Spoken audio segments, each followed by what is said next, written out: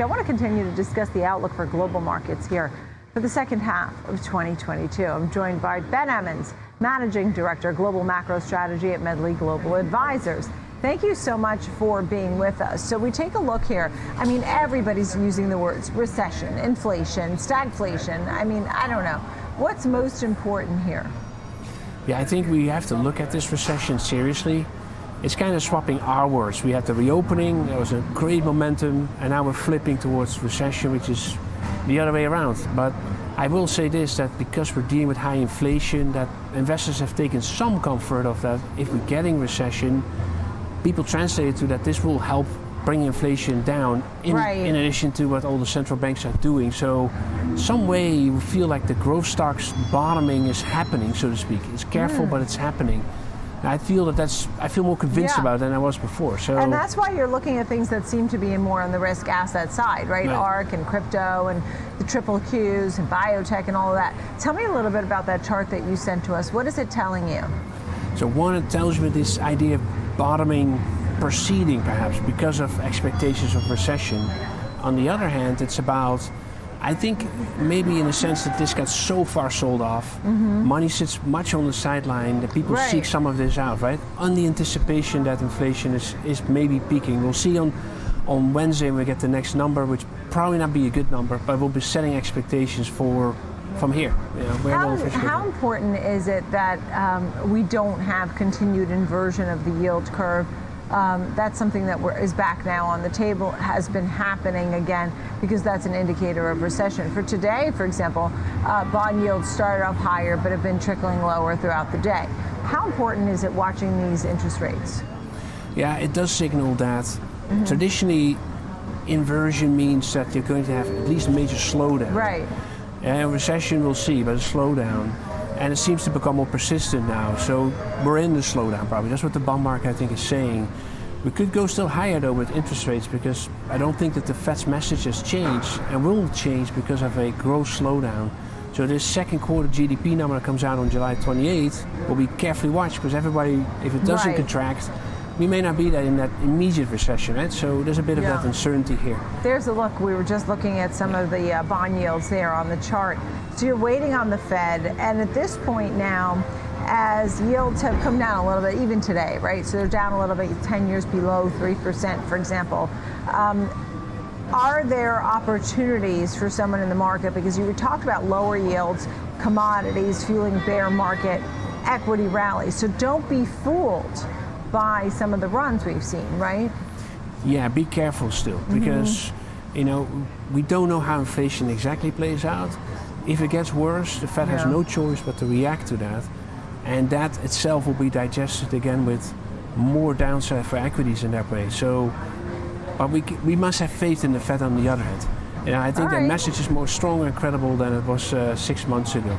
Yeah, tell me about these two baskets, one versus the other. Yeah, I was looking this morning at getting up, you're getting the virus story back in the markets, as we many times talked about. So if you look at something of vaccine stocks that are making a comeback, Moderna is up something like 20-30% from the lows. It's kind of notable. Pfizer too. Those are two good ideas, I think.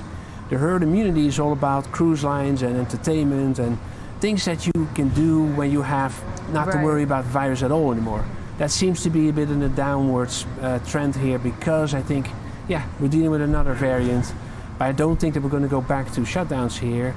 China, on the other hand, will maintain that policy. I think that's what's weighing on the market today, by the way. Yeah, and before I repeat that story about the China shutdown, I'm just really interested in where you think there might be some opportunities, as you were just noting, right? You're seeing some opportunities, once again, in vaccine stocks, for example. You know, where are the trades that may be best played here? Yeah, I look at that dynamic of, if vaccine stocks make a comeback, it tends to be indicating that we're going to go towards an environment where the market is going to look at that thematic reopening, stay-at-home play. There's a lot happened there. I think it's very matured now, but you can think there. On the other hand, I think, as I said, growth stocks have becoming a bit more interesting here. The multiples are down majorly now. You know, they've digested a lot of interest rate rise. If inflation does move the direction that we think it will, yeah, then that opens a major opportunity, I think, Right. to re-engage in that area. High growth stocks. I did think it was fascinating when you called Kathy Wood's ARC Innovation Fund the trash basket. If you put it in writing, it becomes something to talk about, isn't it? Tell me a little bit about why you feel this way. Well, there are companies in that portfolio that are not going to be profitable. Because there's no profitability. That's what it's about. It's promise, not profit, right? And that's the issue with her portfolio being overly concentrated in promise, not profit. So you don't like that? Not really. I think you don't want to play it that way, other than that you believe in that these companies are so innovative that somewhere in the long term, 5, 6, 7, 10 years from now, they will be new Amazons, new that type of companies. Could be. Short term, I say no. So would you rather be in the dividend payers, like you mentioned, like in energy, or even, I don't know what else, you tell me, I mean banks? Yeah, maybe 2 banks, but you think of, it's on the one hand materials and energy that play an important role in this market.